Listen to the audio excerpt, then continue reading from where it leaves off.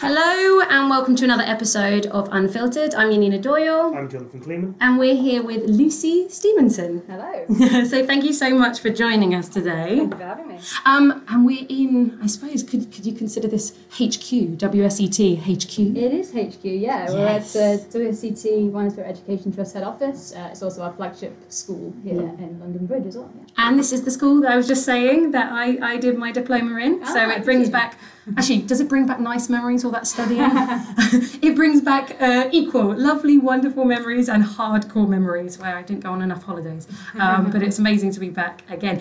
So obviously, are you one of the educators here? I am, yeah. I teach all the wine qualifications up to diploma with a sort of specialism on the diploma on fortified wines. That's interesting, fortified. And what's the theme for today? What we've got in our glasses is sherry, which is my particular favourite thing, my particular specialism, I suppose. I'm a sherry educator, certified sherry educator. So yeah, it's kind of my big passion. Doing a tasting on sherry tonight as well. So sherry themed. There's never enough sherry.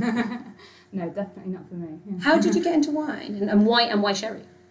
Why sherry? Well, first of all, why I got into wine, I guess, was through hospitality. I was working at uni in a not particularly exciting student union pub. We didn't sell particularly exciting wines, but I had a manager who was really into their wines. That kind of got me into it a little bit, sort of more as a hobby. Mm-hmm. And then just after uni, did the WSET course, actually. I got given a sort of voucher for a birthday present. Oh, nice. And did my level 2 qualification, which is a sort of 3-day course. Supposes no kind of prior knowledge, so it was good for me. Good grounding, etc. And then after that, I was sort of looking for a job over summer after uni and thought, well, let's have a go and see if I can get into wine. And fortune would have it, I got a job at exactly here, WSET HQ. Oh, you jumped straight into working as... I did, yeah, and I've kind of meandered around a little bit since then. So I've worked in various different teams within WSET. I've also worked for an imported distributor for a while. I was a freelance educator for a while, and then everything draws me back to you couldn't get away. You keep trying to get away, but they keep pulling you back in. Yeah, I think I'm a lifer. Yeah, in terms of teaching and yeah, I just really enjoy that side. It took me a while to get into the teaching side. I was doing the qualifications for a while, so I was working more the event side of things, sort of promoting the courses while doing my own qualifications. And then, once I finished my own diploma qualification, after that, I became a certified educator. And when I left the company to work elsewhere, I was sort of asked to come back and teach evenings, weekends, etc. And then that sort of took over, and that became the big thing. So you started off in university learning and drinking, and now you're teaching drinking in your later life. Exactly, yeah. Comes full circle, that is. It is. Yeah. And so we were really excited to talk to you as well, you know, because there's loads of exciting stuff going on with the WSET. And actually, let's something very important. Do you say WSET, as I do, or WSET? WSET is how we prefer it to be said. Yes, this is the correct way then. I've always said WSET, and then I thought I wasn't very cool anymore because the cool kids say WSET. Yeah, I'm not quite sure. WSET. I would say WSET. I don't hear WSET a lot. I'm not quite sure where the the we thing came from. I'm not quite sure who's ever pronounced W that way. Maybe some French members of staff, possibly. Okay, well, everyone, very important. It is WSET, Wine Spirit Education Trust, if we can just make that very, very clear. So, news, what's going on? You're doing some really awesome, you've got a proper week. Everyone's going to be wine educated. Exactly. Well, we're turning 50 this year, so we were set up in 1969. Yay. So, big birthday, big celebration, and loads of really interesting stuff going on throughout the year, but particularly we're really excited about Wine Education Week, which is the first ever global wine education week. So, this is happening... You say global? It is. How many countries? 48 different countries I think we've got some tastings in. Yeah, quite a lot. I think there's over 500 different events. It's running between the 9th and the 15th of September. Okay. And there's loads going on, from complete beginner level stuff through to kind of very niche master classes, something for everybody, lots and lots of different stuff happening all over the world. Okay, this is the first time you've done something on this scale. It is, yeah, definitely the first week. Hopefully not the last. It'd be great if we can do this kind of thing again. But yeah, it's kind of to celebrate 50 years of wine education, and the idea is just to bring more people into the fold of it, and it may be that they want to continue for the rest of their lives. It might be that they just come along for one tasting and learn something new and feel a bit more confident with something, try something they've never tried before. That's kind of the idea, just to kind of start people off on a journey that we love. You know, we've enjoyed our own wine journeys and kind of bringing people into that, no matter what level they're at the moment, I suppose. Is everything? Everyone has to go to a place, or is there anything you're doing online or with the websites that people can do whilst enjoying a nice bottle of champagne to celebrate your 50th? There's going to be all sorts of different things kind of going on. The ones that I've been aware of so far are mainly in-person wine tastings. Yeah, okay. There's nothing better than that. We actually have an audience for a change. Everyone looks around the room at other people who work for. Just want to make sure that's right. Yeah. There are some people in the room that may or may not be mentioned throughout this podcast, depending on if the information given is correct or not. Yeah. The tastings, they're kind of. Wine is always best enjoyed with a glass of wine in front of you as much as possible. We do all of our courses online as well, but we have lots of interactive kind of wine tasting as part of it, and directed wine tasting. But yeah, for Wine Education Week, everything's in person. Everything's kind of going to your nearest course provider, tasting shop. It could be, a shop, a bar, all sorts of different kinds of. Oh, there's things happening in bars. Yeah, because some bars. Guys, there are things happening in bars. There's no excuse not to learn about wine. There's always things happening in bars. You just don't get out enough. Yeah, but listen, we can learn at the same time, which means that everyone has the absolute excuse now. Yeah. No excuse to stay at home. Or excuses to go to the pub. Fantastic. And so we'll just this sherry is in front of me, and I feel like we're going to take 1 second to discuss this sherry. You haven't said as well your love of sherry. How did that happen? That happened over a little period of time, I suppose. But actually, it was when I was studying for my WSET diploma. Yeah, because they have the whole section on your fortified. To be perfectly honest, the first time that someone handed me a glass of sherry, particularly sherry like this, which is a Fino sherry, I wondered what the hell was wrong with that wine, because it's a very strange style of wine, and it's something that is not. It's not what you're expecting. This wine in colour looks like a white wine. Looks like most white wines, sort of pale, kind of a golden lemon kind of colour to it. You're expecting something really fruity and something really fresh, and Fino sherry is something a bit different to that. It's savoury. That's what it's all about. It's all about the kind of red, doughy, kind of biscuity savouriness, not overtly fruity. But then, so the first time I tried it, I was a bit shocked by it first. But actually, by the end of the glass, I was like, it's a bit like learning to like olives. It's sort of at first, you kind of like, I will give you that. I want to give a comparison. Good food pairing. Yeah. Oh, definitely, yeah. That's why I'll just put that in. We should get some olives on. Yes.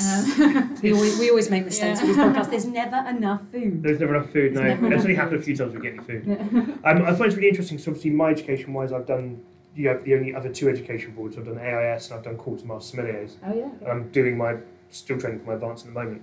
The difference is they don't do as much of a focus as what I'm going to say WSET as WSET do. As WSET do on fortifieds, and that's quite big difference. You do sort of a whole course just focusing on fortifieds and tasting them, comparedly to advanced, where kind of everything's thrown into one bucket in one go. Mm-hmm. Yeah, well, on our diploma there's a whole module dedicated to it, which is the one that I teach, and actually that's when I was doing mine, that's when I kind of started to fall in love with it a bit more. I think it takes a good teacher sometimes, and I had an amazing sherry teacher who's our Director of Global Education, Karen Douglas, and in turn I think her kind of awakening with sherry was with a guy called Philip Rolls, who taught her in the past, and was kind of passing it on, I suppose. I hope to do sherry the same. Mentorship. Sherry mentor, yeah. So you're hoping now this is your time to do the mentoring. You're hoping in 10 years you'll be reading some other new up-and-coming wine education, and like my inspiration for sherry was. Oh, that would be, there you go. That's lovely, but yeah, I think just kind of the breadth of it, the value to price, the kind of the flavour to price ratio, I guess, with sherry is like there's nothing that gives you the same amount of flavour and complexity. Price point and interest. is. So what are we drinking right now? We are drinking. It's a Fino sherry. It's a particularly interesting Fino sherry. It's from a producer called Valdespino, one of my favourites, and it's called Innocente. It's one of the only, it's getting a bit more popular now to do single vineyard sherries. It's a bit more of a theme right now, but it's not particularly common. And there's a few kind of quirky things to this particular Fino sherry. So all Fino sherry is kind of made with a very specific process. So it kind of differentiates Fino sherry and also another style called Manzanilla sherry from all the other sherries. Mm-hmm. So most of the time when you see sherries, a lot of other styles, they're very dark brown in colour, and they have aromas of things like nuts and caramel and dried fruits and things like that. Whereas this one in front of us smells, as I was saying earlier, I don't know what you guys are getting, but I get a lot of For me, it's very tangy, that kind of sour, maybe apple peel. I still get that nice lemony, but of course it's doughy for me. You do get a lot of that sort of yeasty doughy. You definitely can tell that from the floor, the content on there, the yeast effect on there is not in an unpleasant way. I mean, sherry's one of the ones I've always struggled with, which I've always found part of my knowledge in it's always been weaker because I don't drink them as often. And unfortunately, I lean far heavier into the Pedro Jimenez and not into the dry sherries. And I didn't really like them until I tried a Degas Tradicional. Unfortunately, not cheap sherries. No, that's the top end of the market. Yeah, I know. But even in comparison. But they are superb. And I remember, I used to never really even get on with Fino until eventually I tried one of those. I got invited to a tasting. I'm like, a sherry lunch. I'm like, it's a free lunch. And so I went along and actually ended up I loved all the sherries. This is you are right with the whole olive thing. Sometimes like pushing through. You do.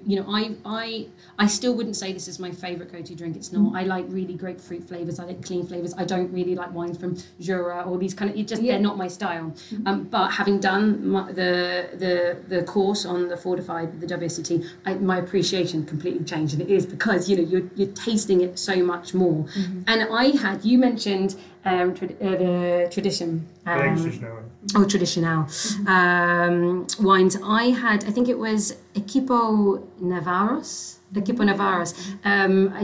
a manzanilla, so of course a little bit more kind of salty, but it had this real purity. It was called I Think. I'll always remember that. It's a really quite iconic label, really bright if you see it. But I think it's again, and you can maybe explain it a little bit more. It's this more, I think, cooler trend. You said single vineyard might be happening, but it's this more kind of unfiltered and unfining them and using old barrels and old stock, and it's to do with not the big houses, the people coming together. So there's all sorts of really interesting stuff going on. The sherry industry is always changing, and it's like sherry as we know it hasn't existed for that long, and it's changed even in the time that I've been drinking it. We used to, in terms of what we used to get in the UK, it always used to be the sweetened stuff, so that was still the really big brands, so Harvey's Bristol Cream, Croft Pale Cream. Yeah, this is the big thing. Sherry is not actually just sweet. Yeah. It's a big myth, isn't it? Sherry is sweet. No, there is sweet. I think Harvey's, it is one of those sad things we have to separate what Harvey's sherries are from the rest of the sherry market. They're just not.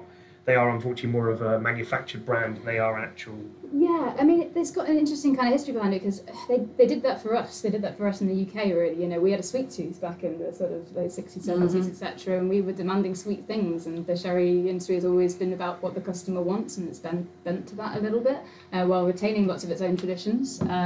And they kind of went, okay, we'll sweeten our wines, we'll sweeten them with, whether it's adding a bit of PX sherry or adding a sweetening. Was cream more created just for the UK market then originally? Not specifically for the UK market, but Harvey's Bristol cream, Bristol was very, it's very much, so, but I mean, it's not what they have ever really drunk in Spain, it was, and very much, I mean, the natural sweet sherries, the PX, etc., these more traditional styles, the Bristol cream was huge, and that's what, really made sherry really, really take off decades ago now, and with people kind of our tastes change. We're always quite fickle with it.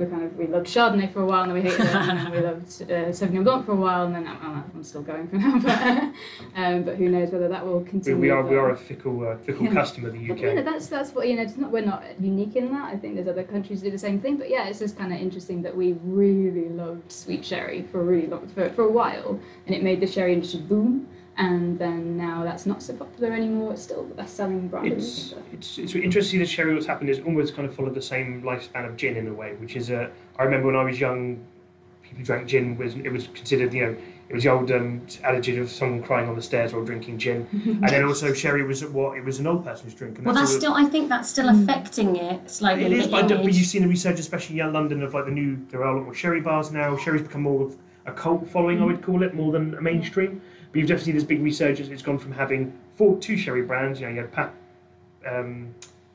Tia Pepe Fino, Tia Pepe Fino, Harvey's Bristol Cream, and about one other brand you'd ever see. To now you go to a sherry bar and you're seeing 30, 40 small little tiny brands. And that's the same with gin. Gin used to be 3 brands, and now it's 200 different brands. So it's interesting that obviously more mainstream for gin, but I feel like sherry's gone from that same old person's drink that is not cool for young people to now I've served so many hipsters and fine dining restaurants who want to come in and try and order some fancy sherry because they think they're cool. So it's been like real dig. That's me. They definitely weren't you. Trust me. They thought they knew what they were ordering, but it was. It's seen that big interesting jump between perceptions of it. It's been quite interesting. Yeah, it's a really good time to be to get into sherry just becomes something that you love. There's like in London and and in Manchester and in Leeds where my family's from. There's some really good tapas restaurants, and along with that goes the context of sherry is food. And it's so good. Yeah, it's so good to pair with food. This bottle, and we were saying it's in general not that expensive. How much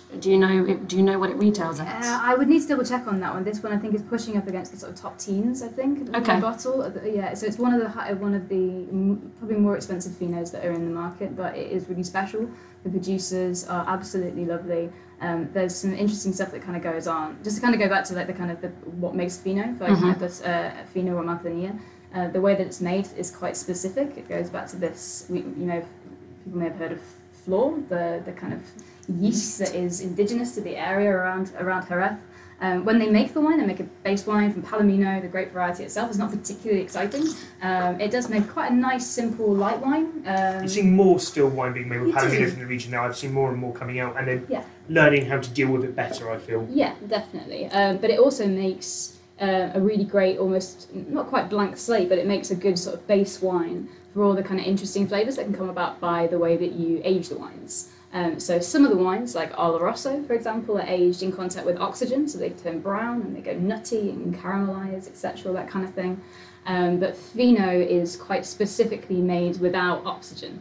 And there is, once they've fortified the wine, they make a base wine, they fortify up to around 15%. And then what will just naturally grow on the surface of the wine around there, if they leave a little bit of an air gap in the barrels, there's this kind of thick layer of yeast. It doesn't look very pretty, it's a sort of white veil, and it is just made up of yeast, and it feeds on the nutrients within the wine, the alcohol within the wine. It protects the wine from oxygen, but it does give those flavours that we were talking about earlier, the kind of bread. It almost allows it to slowly oxidise without actually affecting the wine negatively. So it's, I suppose sherry you could always argue is kind of more of an ode to wine making than it is to necessarily vineyard work. Obviously you need good grapes, but it's all about maturation. And again, you were saying having a blank slate, which is, you look at different grape varieties. Some grape varieties produce really well from the beginning. They have great flavours and texture, like Gewürztraminer or even Sauvignon Blanc. They already carry a lot of aromatic notes with them. Other grape varieties don't, but they evolve really well. We see a lot of examples, and the Palomino is probably a great example. But then also the soils, anyway, in sherry. I'm starting getting a bit geeky about soils now. I realise actually you should be doing that with your diploma, shouldn't you? I could get geekier, can I not? Is that the Alberissa? Alberissa, soils, very chalky, really good at retaining water, and they're supposed to be, they're pretty significant. That's cool. But obviously the grape itself, I think we've also got a go-to person for our Spanish pronunciation now, because my Spanish is terrible. Mine's not amazing. It's not better than mine. I struggle with Spanish really bad. And this is from Jerez. It's spelled with a J. Jerez de la Frontera, right? And there's obviously your three sections. We mentioned Manzanilla. Which is slightly different. So it has its own DO, its own. It's basically kind of its own kind of regulations, but it's made in a very similar way to Fino sherry. But the wine has to be aged in Sanlúcar de Barrameda, which is another one of the sort of three main sherry towns. It's closer to the sea. It's got a little bit more. It's got some extra kind of humidity sometimes, which actually helps the floor to kind of stay nice and thick. So it's even biscuitier, even sort of crisper, lighter, etc. Most of the time it's a little bit lighter in texture, but still got really punchy flavours to it. And a bit salty in all. Yeah, they've done some sort of chemical analysis on it. It's not that they're actually using any more saltiness in the wine. I think the saltiness that we get with Fino and Manzanilla is this dryness. It's it's the perception rather than actually inside. Yeah, it makes your mouth tingle and tang in the same way that saltiness does. So that's always what we kind of get. And it also tastes a little bit like olive wine, which is also a salty thing. Yeah. So I was really interested in that because I've heard that so many times, and I agree. It does have that perception. But when I was there doing my educator program, they said, well, there's actually no more sodium. There's no more salt content in the wine. It's just a perception thing. But interesting. And as we're talking sherry, will there be any specific sherry or fortified wine courses for anybody, specifically maybe in London or I think that there are going to be some around the world. We've anything I'm involved in sort of seems to weave sherry in some way. So we are doing the tasting that we have on the 14th, which is a walk around tasting here at the school, has 50 different bottles that you can taste, and yes, of course. And some of them you've snuck in, you've made sure. Sherry, yeah. So your friends must know whenever you turn up at a party what you're bringing. Like any dinner party, they know you're going to be holding a bottle of. Well, yeah. I mean, I'm still trying. I mean, some people have really embraced it. Some people less so. It's one of those ones that there's a context for it. There's a time and a place for sherry. For me, that's most days, most evenings, but it's not for everybody. So yeah, I think there's some bottles I consider to be slightly more of a fail-safe to bring to a party than a sherry. But if the group is right, if I know. What's your fail-safe bottle then? I'm intrigued now. It's a good tip for people. Yeah. It's always a good tip for wine buying. As a wine educator, put your sherry bias aside. Yeah, I guess there's a few that pop up that people just tend to really embrace. I think something like Albarino is just it's got a bit of interest. It's not it's not super common, but it's really refreshing, tasty. Crowd pleaser. There's never been a person that hasn't liked an Albarino. I really don't. I've never met. I've never come across. Yeah, I think every now and again you get someone saying it's a little because there is a lot of acidity there, but that as soon as you got some food with it, really softens. But they'll probably easily drink a Sauvignon Blanc, though, won't they? That's Acidity's a quite a good one to bring up. Obviously, you find with sherries they've got a really good balance and roundness to them, and I find what I always find really interesting when speaking to people. Some people think they love acidic wines. And you see people want to drink New Zealand Sauvignon Blanc or other wines like that all the time, and then they realise after they've drank 2 glasses that they don't want to drink it anymore, but they don't sort of kind of realise that mentally. Obviously, one of the things I'd say is really good about sherry is that roundness to it. You've still got acidity there, but there's so much else going on in the glass. It's quite moreish in that sense as well. Yeah, absolutely. Yeah, I think if I'm hosting myself, there will probably be a glass of Fino as an option at the beginning of a meal. I think because I just like to give people a try of it. And Fino is obviously your preferred style of sherry. I don't think I have a preferred. I think the dry ones are my favourites. So Fino, Amontillado, Oloroso, and this one's brought Oloroso. VOS. Yes, very old very sherry. Old Although, do we know how to say it properly? Optimum Signatum, something like that. This is a professional. I like you said we as if me very you old knew. sherry. We obviously didn't. But I did know. I just didn't want to say it. Yeah, of course. I didn't know. I knew there was some weird. Yes, the Latin version and the very British, very old sherry. Shall we try this then to compare what, so people can understand, biologically kind of aged wines like Fino and Manzanilla compared to Oloroso, which is oxidative, and then you mentioned Amontillado, which is somewhere in between. That's had both. Yeah, the kind of best of both worlds, if you like both worlds. And then of course Palo Cortado, which is even more confusing. Somewhere between an Amontillado and an Oloroso in style. And actually Palo Cortado, they're quite variable because there's various different ways of making it. Yeah. But they can be real treats. Like I think if I can get a good bottle of Palo Cortado, actually Death Producer Palestina do a lovely Palo Cortado as well. That's probably one of my favourite wines in the world. Oh, really? Yeah. So who's this producer? Tell us a little bit about this Oloroso that we're having. So this Oloroso, it's a VOS, which is, as we said, very old sherry. There are kind of age categories within sherry. Sherry is almost always a blend of many different vintages. So they blend it all together in a system that's called the Solera system, which is essentially a system of blending old wine with new wine so that it's always complex and balanced and interesting and fully mature by the time that it's bottled. Just saying in case for anyone who's listened to this, you've never heard of Solera system, if you put it into Google, you'll find quite a simple image of putting it, but basically it's normally barrels stacked on top of each other, different levels, and basically what happens is the youngest and freshest wine goes into the top barrel, and then what they do is they take off, I believe it's normally a third, is it a third? Yeah. Around a barrel settings. And then they take that and that goes into the barrel underneath, and then a third from that barrel goes into the barrel underneath and underneath. And the idea is you're always taking a third of the younger wine and putting it into 2/3 of older wine, there or thereabouts. Yes. And then the idea is though that older wine will helps mature that younger wine faster, so that you kind of have this constant system of aged wine coming through consistently, and obviously it becomes a more consistent product as well. Yeah, definitely. So every time it's drawn off, it's a bit like a non-vintage champagne in that sense, or other styles of non-vintage wine. The idea is that it tastes the same every time it goes out, and you get slow changes over many, many, many years in style. But yeah, basically the product that comes out is consistent. It's balanced. It's really complex. It's got the old and the new all mixed together. the Solera system, that fractional blending, is really important for Fino sherries and Manzanilla sherries as well, because it helps to keep gives the more floor. nutrients as well. Yeah. Well, if you haven't got the nutrients, and I think that's what isn't you obviously get very old sherries or very old rare sherries with the Olorosos, but you can't really get that, I don't believe, with Finos and stuff. They're generally much younger, because if you were to leave the wine in the Solera system for more than a few years, just the nutrients basically just goes, and so you get the younger, really kind of more zesty, alive Finos, and then you get the very interesting old aged Olorosos, right? Yeah, so there's levels of barrels that you were talking about. They're kind of criaderas, and most Fino Solera systems have about 3 criaderas, so they kind of have 3 different levels. This particularly interesting thing about the Innocente that we were tasting earlier is that I think they have 10, so it's really kind of quite a big one, quite a complex one. And it is one of the older Finos that's available, kind of, so they've really kind of kept it going as long as the floor can kind of stay alive, and you get a little bit of extra richness because it is that little bit older as well. Yeah, it had actually a lot of flavour, and the length as well on our Fino was that stayed with me for a really long time. I have to say though, I'm leaning towards the Oloroso. Yeah. I really, it's just for me as well, that kind of really toffee lick, and obviously completely dry on the finish, but it's really quite luscious. But balsamic toffee. I like that a lot, but then all that kind of dried fruits of it. I mean, this mean was more leans, and it almost feels more like it's that soy, almost like soy Asian-y note to it. Yeah, definitely soy sauce. Yeah, soy sauce. That's more what I was thinking actually, soy sauce, sorry.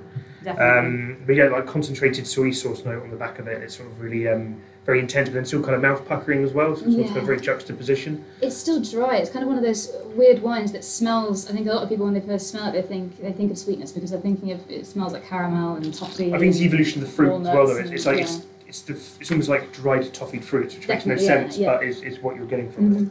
There's kind of rich sort of dessert fruit cake kind of things that we are quite used to in the UK. That's what this is like that in terms of its aromas. But when you taste it, it's dry, so it doesn't have that kind of sugariness.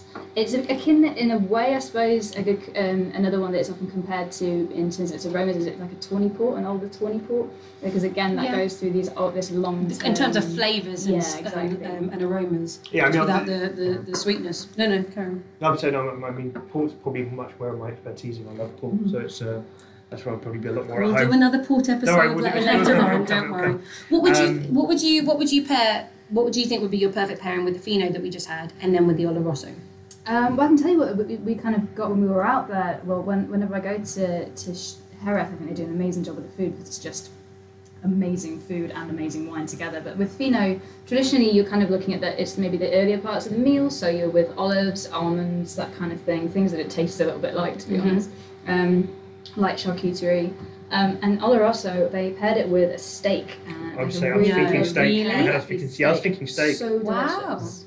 Okay. It's kind of like Tartare's a classic one as well, isn't it? With lighter Olorosos, I think it's tartare. Yeah. Quite a few people have paired before as well. Yeah, I mean it's got the richness for steak, but I wouldn't savouriness. It's almost how sometimes they put like a little bit of like a bit of miso or something, or a koji, and especially if it's been charred or something, and you've almost got that slight smokiness. If it's fatty as well, because you've got the acidity in there, it's still going to cut through the fat, but then it's got the rich body sort of to stick up to it as well. And it will kind of almost be the seasoning. You wouldn't necessarily need to do much to the steak. It is. It's like I think and I cook with sherry, maybe not this kind of these sherry is very, very special, but just every now and again I use it as a seasoning sometimes because it's just like a flavour enhancer. It's like putting a bit of MSG into something to kind of fill out because it brings out flavour, and it works really well as an accompaniment to food as well as an ingredient in it. Do you know how much the Don Gonzalo would retail for? It's not a problem because we can always put it on the blurb and on the show notes. Yeah, I can double check on that one too, as well. I think we're kind of pushing up 30 there, something on those lines. But I can. I mean, is there like sort of pushing up to 30? Considering it's a fortified wine, how much you're almost getting a lot more drink out of it in the sense you wouldn't drink it as fast. Exactly. You shouldn't. This is. And so you do value-wise, you've seen everyone go, it's in high teens. High teens, no. Yeah, this is another thing. That's another myth. Everyone thinks that sherry often is really, really high alcohol. Your Fino should only be, 15.5.5-ish. Yeah. And then your Olorosos, well, it depends. With more age, it's going to go up a little bit more. But they start at, 17.5? But that's what I'm saying, yeah. Maybe get no more than ever, 22? I think about 22, yeah. Yeah, that really, would probably really be old one. And that's super old. Yeah, and that's because everything's concentrated. And what is this? This particular this one. Oloroso percentage? It's about 21. So 21? Yeah. I'd say 25, 55. And this is, average age of 20 years old. So this is, But that does mean you're getting quite a lot of alcohol for your money as well as quality as well. So it's not like it's not like the sacrifice you make with some German Rieslings where you get fantastic flavour, but you're not going to get drunk if you drink too much. That's not the point. And if people come to these wine education classes, they will understand it's not about getting drunk. Well, it's not about getting drunk. That's just a helpful benefit. So, what is the most? Just obviously, what is the website that people need to go to find out all about all their new wine education that they're going to have? Is this all free? Some things paid for, some. Yeah, everything's kind of varied. Yeah. Most things have a ticket price associated with it, but not all.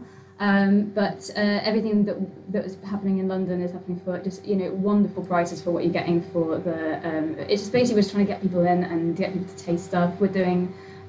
We are as our launch event in the UK. Something that we're really excited about is we're hoping to break a Guinness World Record for the world's largest ever sommelier lesson. So it's actually a big food and wine pairing. So we're trying to get, we've got, do we know Ollie Smith? Yes. TV's Saturday, Jolly Ollie. Saturday Kitchen's Jolly Ollie. Doesn't know. Yeah, lovely man. He's sort of co-presenting with one of our educators, Virgilio Gennaro, doing a big food and wine pairing at the Kia Oval on Monday the 9th. Virgilio is the buyer for Leandro Locatelli, in case those who don't know. Virgilio is quite well known in the education-wise around London. He's very well known.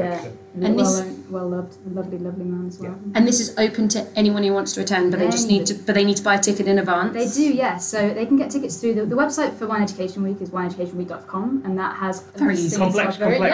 We appreciate easy websites. Again, I'll put that down on the blurb. But anyway, and it's from the homepage there. You can see the listing of that event, but even if so you can go through and buy tickets on Eventbrite from there, £20, which is a great price for a really lovely evening that we're going to have a food and wine pairing. And even if you're not in London, there are events, as I say, all over the world, 48 different countries. So there's a good little filter on the website to sort of see what's on any particular day during that week in any particular city that's hosting an event. And at these places, will people be able to learn a little bit more about WSET in general, the different levels and doing it and stuff? Because I think, I was just saying this outside. Obviously, I've done my WSETs. You've obviously done the Master Court of Sommeliers. In the wine industry, you always have those two choices. But you can't do Master Court Sommelier if you're, John and Bob down the street who just wants to know a little bit more about wine. And that's the nice thing about WSET. You can start right from the bottom and just keep on going. And when I did my diploma, I would say maybe 2/3 of the people were in the wine industry, but there was a good third of people that were just massive wine fans that were taking days off of work, which, my God, hats off to them. Yeah. At least when you're in the wine trade, there are wine bottles lying around for you to try. There are things, but when you're just doing it by yourself and you've got to put that kind of level of energy into it, I think for a lot of other people, it depends on what person you are as well. It's daunting if you want to get into the wine trade, it's daunting to try and do it without any knowledge. So some people prefer to go educated first and then get into the wine trade. So I think it's also for a lot of people, it's a sort of gateway into it as well. I've known a lot of people who've gone and done the WSET first and then applied for a job before going the other way around. So we have sort of career change people coming into the school here. It's it depends on the format of the class, whether it's an evening class, Saturday class. Our Saturday classes are almost all just people doing it for fun. So a lot of our evening classes as well. That's hospitality people are working. We have Monday courses and throughout the week courses for the people working in the trade and hospitality too. But it depends on the format, depends on the level. But most people just get hooked. They kind of start doing. They think, I'll just go along and do a 1-day course or a 3-day course, and they'll actually and it becomes a hobby. It becomes something that you do want to tap in with every week and go along to an evening class or a Saturday class. And I did my diploma as an evening class, and I think it was about half the people on that course were not in the trade. I think a couple of them might have moved into the trade recently, but went throughout the whole diploma and we just made friends and created this amazing little club. It is good to have a club, tasting clubs. That is the best part. It's also one of the very interesting of all sort of career options or industries as well is how many people come into wine late as well. Mm-hmm. There's so many people I know who they didn't start off in wine or never had any intention of getting into wine. So I'm trying to break through the roof. But they did. I know some people who started much later. Compared to so not myself, who started very relatively young. I know some people who don't start becoming a sommelier or start working in a wine shop until they're in their 30s, until it becomes a different life option for them. They didn't discover it's what they wanted to do. Mm-hmm. So it's a very diverse group, I think, as well. Well, I highly advise it. I still have my book from the level. In fact, actually, I have 2 books from level 3. I have one that is literally falling apart, which I've written and destroyed entirely and highlighted. And then when I did my diploma, I went back and bought an updated level 3, just as an extra kind of like a, you know, when you're just absolutely exhausted and you don't want to have to search anything and do your own research, and you're like, let's just get the basics sorted, make sure that's sorted. Yeah. So I have one beautifully pristine brand new book and we'll completely destroy them. But they're actually very good reference points when you want to quickly just touch up on something like Sherry, which I think I might go back and have a quick look. Level 3, we'll have it there, and it will just be 2 pages, I'm sure, and I'll be good to go again. Yeah, I do exactly the same. The level 3 book is, I think, probably the most comprehensive sort of that in terms of being able to just dip into it, read for about 5 minutes, and really feel like you remember that subject. Something. I think it's really great for that, and I always keep mine handy. And I'm glad I don't have to carry it around in my bag and I'm not studying for it anymore. Yes. But anyway, there you go. You have to come and do your WSETs, especially so you can get to level 3. So you have a very, very comprehensive book on wine. Thank you so much, Lucy, for joining us. Thank you for bringing us these very interesting sherries and so very different. Hopefully everyone learn about all the different levels of sherry. They're not all sweet. They're all completely different. There's one for everyone. Very few that are sweet. Actually. We hardly touched on Pedro Jimenez, which is perfect. Poured on ice cream. There you go. There's a perfect the pairing. sweetest wine in the entire world.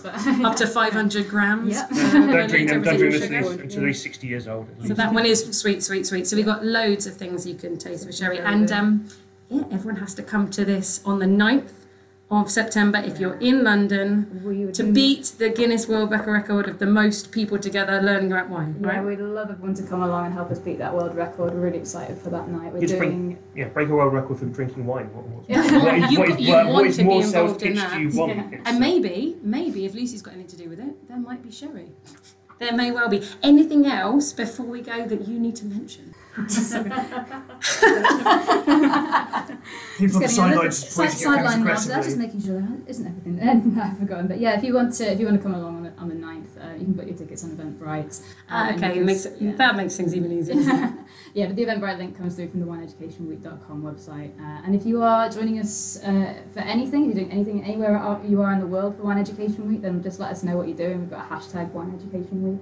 Hashtag Wine Education Week. Yes. Perfect. And let us know what you're doing, and hopefully you'll join us. And please make sure you're drinking wine. Yeah. Post as many pictures of beautiful wines and share them with us. Yeah, that'd be amazing. Lovely. Thank you so much, Lucy. That's amazing. And cheers, everyone. Cheers. Cheers to some Oloroso.